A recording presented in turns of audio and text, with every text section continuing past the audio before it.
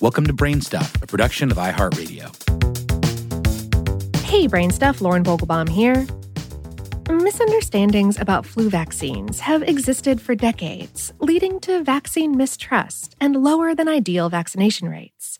Now that a coronavirus vaccine appears to be close, experts are concerned that the lack of trust and understanding about flu vaccines could translate into lower than optimal coronavirus vaccination rates. Recent surveys suggest that many Americans would not get vaccinated for COVID-19.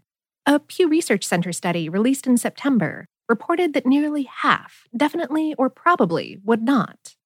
The persistence of anti-vaccine sentiment, partly based on mistrust of vaccine ingredients, is likely contributing to this hesitancy. The lack of trust is especially upsetting to public health officials, doctors, and other scientists. The issue is not just troubling, but also frustrating, because a major reason for vaccine reluctance sprang from a debunked, retracted, and outright false article. Even though the study that article reported on was discredited a decade ago, undoing the damage has been difficult. The whole situation showed how easy it is to disseminate incorrect information, particularly over the internet. The authors of today's episode are drug information pharmacists, and as such, they wanted to review the ingredients that have caused so much controversy, and to remind you that this is a great time to get your flu vaccine. As coronavirus cases soar, threatening not only lives, but the ability of hospitals to care for them, getting a flu vaccine is a crucial part of self-care and healthcare. So let's start with the basics. The flu vaccine is different every year. That's because there are different types of viruses and strains of each virus. The flu vaccine is different every year, and that's because there are different types of viruses and strains of each virus. The contents of the vaccine depend on the kind of flu that has been circulating in any given year. The FDA Vaccines and Related Biological Products Advisory Committee determines a vaccine for the coming flu season using the best scientific evidence at hand to determine which virus strains should be included. To mass produce the flu vaccine, a large amount of virus needs to be replicated. Vaccine manufacturers do this in chicken eggs or in animal cell lines from which the virus can then be harvested. The final product may contain trace amounts of egg protein. Even individuals with egg allergies can usually receive these vaccines. However, for those with severe allergy to egg proteins, flu vaccines that don't contain egg protein are available. The finished flu vaccines carry a killed or dead version of the virus. In turn, your body mounts an immune response, but the vaccine cannot cause the flu because the virus is killed. One flu vaccine, administered as a nasal spray, called FluMist, does contain a weakened form of the live virus. In healthy people, this won't cause the flu, but it can cause runny or stuffy nose, headache, and sore throat. The live, weakened flu vaccine should not be used if you have a weakened immune system or are caring for someone with a compromised immune system. Chemical agents are used to inactivate the virus, but the amount of any inactivating agent in the finished flu vaccine is negligible. One common agent used is formaldehyde, but don't worry. Higher levels of formaldehyde are naturally found in fruits. An average apple contains 600 times more formaldehyde than is found in a dose of flu vaccine. Vaccines also must be stabilized to help maintain the effectiveness of the vaccine in case it's exposed to heat, light, or moisture, or if it experiences changes in acidity. Vaccine makers use stabilizers such as sucrose, sorbitol, gelatin, and monosodium glutamate, or MSG. All of these are food ingredients found in almost every kitchen. Sucrose and sorbitol are sugars, gelatin is derived from collagen and used in Jell-O and gummy bears. Monosodium glutamate adds flavor to many seasonings and dishes.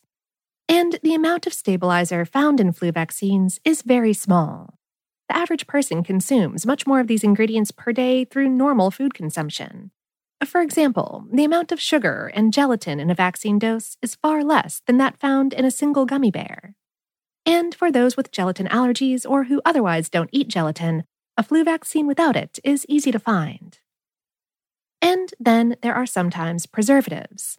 Vaccines can get contaminated, and to prevent that, thimerosal is sometimes added to prevent bacterial or fungal contamination from using the same vial to deliver multiple doses. The discredited study that we mentioned earlier led many people to believe that thimerosal in vaccines can cause autism, but multiple studies that followed could not establish an association between thimerosal-containing vaccines and autism. Thimerosal does contain an organic derivative of mercury called ethylmercury, which is one of two types of the element to which people may be exposed. The body actually eliminates it more easily than the second type, called methylmercury, which is the type found in contaminated fish. It is true that high exposures to mercury can affect the central nervous system, but the amount of elemental mercury found in a vaccine dose is 25 micrograms, which equates to the amount in a 3-ounce can of tuna fish. That said, because thimerosal is only found in multi-dose vials, it can easily be avoided by receiving a thimerosal-free single-dose flu vaccine. Flu vaccines may also contain added ingredients. One vaccine, called Fluad and Fluad Quadrivalent, is approved to prevent seasonal influenza in adults age 65 and older. It contains an extra ingredient, or adjuvant, to boost the immune response. The adjuvant in this vaccine is MF59, which is an oil and water emulsion of squalene oil. Squalene is found naturally in plants, animals, and the human body. The squalene in the flu vaccine, which is highly purified, is obtained from shark liver oil. Squalene from shark livers is also present in some cosmetics, over-the-counter medicines, and dietary health supplements. Each dose of vaccine contains about the amount of squalene found in 4 teaspoons of olive oil. No severe reactions associated with squalene in vaccines have been observed. Finally, antibiotics are often used in vaccine production to prevent bacterial contamination during manufacturing. In some cases, very small amounts may be in the finished vaccines. These antibiotics are not the ones commonly associated with severe allergic reactions, like penicillin, cephalosporins, and sulfa drugs. The trace amounts of antibiotics that vaccines do contain have not been clearly associated with severe allergic reactions. For those who have experienced an allergic reaction to one of these antibiotics, though, flu vaccines are available that do not contain them. So, different formulations of the flu vaccine can contain a variety of ingredients, but most are in extremely small quantities. They are unlikely to produce negative effects when administered as a single dose once a year. Unless a person has a history of a severe allergic reaction to an ingredient, most flu vaccines can be safely administered. Centuries ago, the so-called father of toxicology, Paracelsus, said, "What is there that is not poison? All things are poison, and nothing is without poison." And it's true. Water is healthy for us in appropriate amounts, but too little or too much of it could potentially lead to death. It's the dose, as Paracelsus says, that determines whether or not something is dangerous. All of these centuries later, consider that sage advice when you think about taking the flu vaccine.